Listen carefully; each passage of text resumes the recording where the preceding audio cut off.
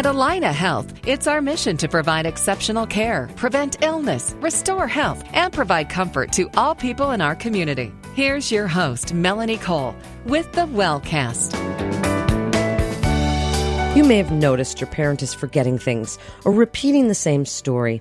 How can you tell if these changes you're seeing are a part of the normal aging process or if it's a symptom of something more serious? My guest today is Dr. Gail Ricci. She's a clinical neuropsychologist and director of the psychological services at Minnesota Epilepsy Group. Welcome to the show, Dr. Ricci. Tell us a little bit about your specialty of neuropsychology. What does that mean for the listeners? Sure. And thank you for having me, Melanie. A neuropsychologist is actually a doctoral-level psychologist who has specialty training in the neurosciences and in the evaluation of cognitive brain functions, things such as memory, problem-solving, attention, and overall intelligence. And these functions can be affected to varying degrees by neurological disorders that directly affect the brain. And some examples of that would be things like epilepsy, dementia, stroke, head injury, brain tumors, and many other conditions. The neuropsychological evaluation consists of a series of cognitive tests, and they're administered on a one-to-one basis by a trained examiner. And mostly we use a question and answer format, sometimes visual motor performance tasks. For example, a patient may be asked to memorize a list of words by practicing the list a number of times, or identify a pattern in a visual puzzle. A comprehensive exam can take several hours to complete with breaks, depending on the question that's being asked and depending on the stamina of the patient. And the test results are then interpreted by a neuropsychologist who can provide information about general efficiency of mental functions overall, and also identify any specific cognitive deficits, such as poor memory for faces or a loss of spatial judgment and many other specific functions. And we know that some of these functions are located in specific regions of the brain, and if we can discover a particular deficit, it may actually help us to pinpoint the problem area. So what does your specialty have to do with this aging population that we're seeing today? It's such a growing population. So how is neuropsychology involved in the aging population? Well, a number of these cognitive functions change quite a bit during the normal aging process. And some of these changes include things like slower motor responses, changes in mental speed and efficiency, and mild memory decline. And these problems can also be made worse by problems with vision or hearing. And these age-related changes typically occur very slowly over a number of years. I often see patients who come in their mid-50s who are beginning to notice changes and may have concerns.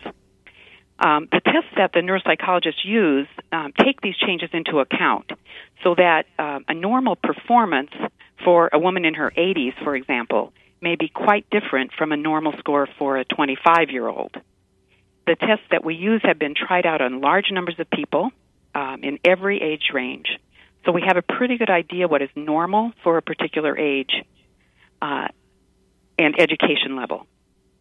And in a typical evaluation, we're always looking for scores that fall outside the normal limits, especially if they can form a pattern. So if someone is noticing changes in a loved one, and maybe they are normal for their age or they're symptoms of something more serious, what are some of the red flags you would like to let listeners know to watch out for that would send them to see somebody with their loved one to get these things checked out as to whether they're a normal part of aging? Please give us some red flags that people can look for. Sure. I think this kind of judgment it can be very difficult for family members because there is so much in the media that people hear about dementia or about Alzheimer's disease. And it's possible sometimes a family member may overreact and they may see a behavior that's really normal for age, like misplacing your keys or trouble locating your car at the mall, and be concerned that this may represent a disease process. But in fact, the early stages of Alzheimer's disease or other forms of dementia typically involve more extreme changes in behavior. So some examples of this would be frequent forgetfulness to the point that it's actually causing practical problems in daily life, or extreme repetitiveness in conversation. Not just occasionally retelling a story that was told at a previous family gathering, for example, or getting lost or confused when driving. It can be a change in personality or some kind of a decline in the patient's routine and personal grooming habits. So any of those things that really look different from the way that person would normally function.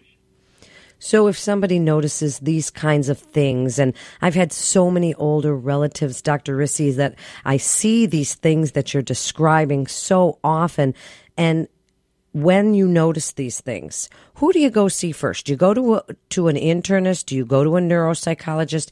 What's involved? How do you get an evaluation?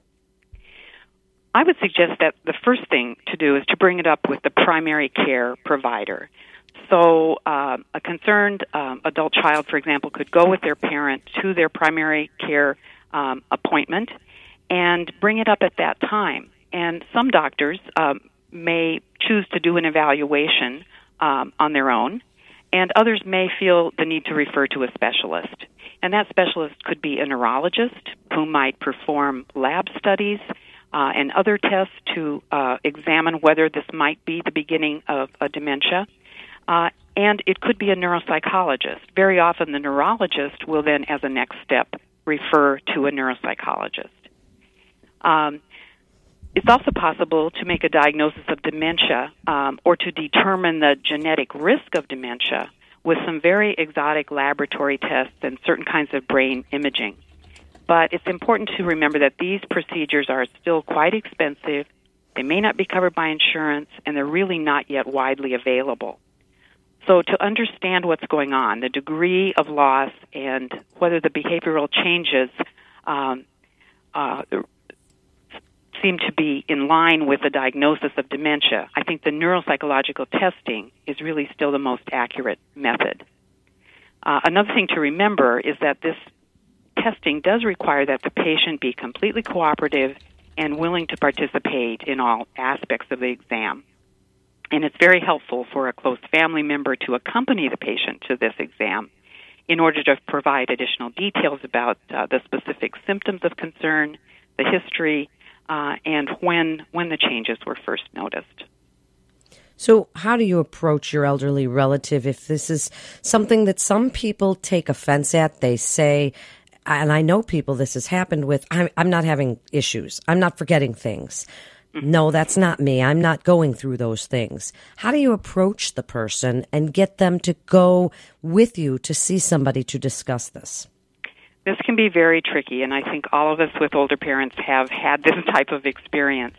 I think it's very important to remember that these concerns should be discussed in the most caring way possible. Sometimes it can be very annoying to deal with repetitiveness and forgetfulness. If your parent is in denial of difficulty, it's usually not helpful to try to convince him with examples or logical reasoning, and of course it's never a good idea to argue. I think it's important to let your parent know that your main concern is his or her safety and comfort, and that you're there to help and support them in any way needed. Undergoing a neuropsychological exam can also be presented as a way to seek reassurance. And you can tell your mother or your father, let's just go get the testing, and then we won't have to worry about it anymore. So even though denial can be a common obstacle to getting your loved one in for the exam, most patients can usually be convinced to go along with it. Sometimes they agree just as a way to prove that they're right. In just the last few minutes, Dr. Rissy, please give us your best advice for those loved ones, people that we love that are getting older, starting to exhibit some of the normal signs of aging, what we should be watching out for, what you really want them to know. I think the most important thing to remember with aging is to live a healthy lifestyle. None of us know what's coming down the road in 2 years or 5 years. And we can't predict and latch on to every possible symptom and be worried about it at all times. I think everyone, whether they feel they have symptoms or not, everyone that is aging should be concerned with getting plenty of rest, exercising, eating right, maintaining good social relationships, and they shouldn't be afraid to seek assistance from their children and other caregivers when it comes to making important medical decisions or financial decisions. For the children of the elderly, I think sometimes they can help most by trying to anticipate issues before a serious problem arises. And this might mean sitting down with your siblings and discussing safety concerns. For example, if the ability to drive or to live independently is in doubt.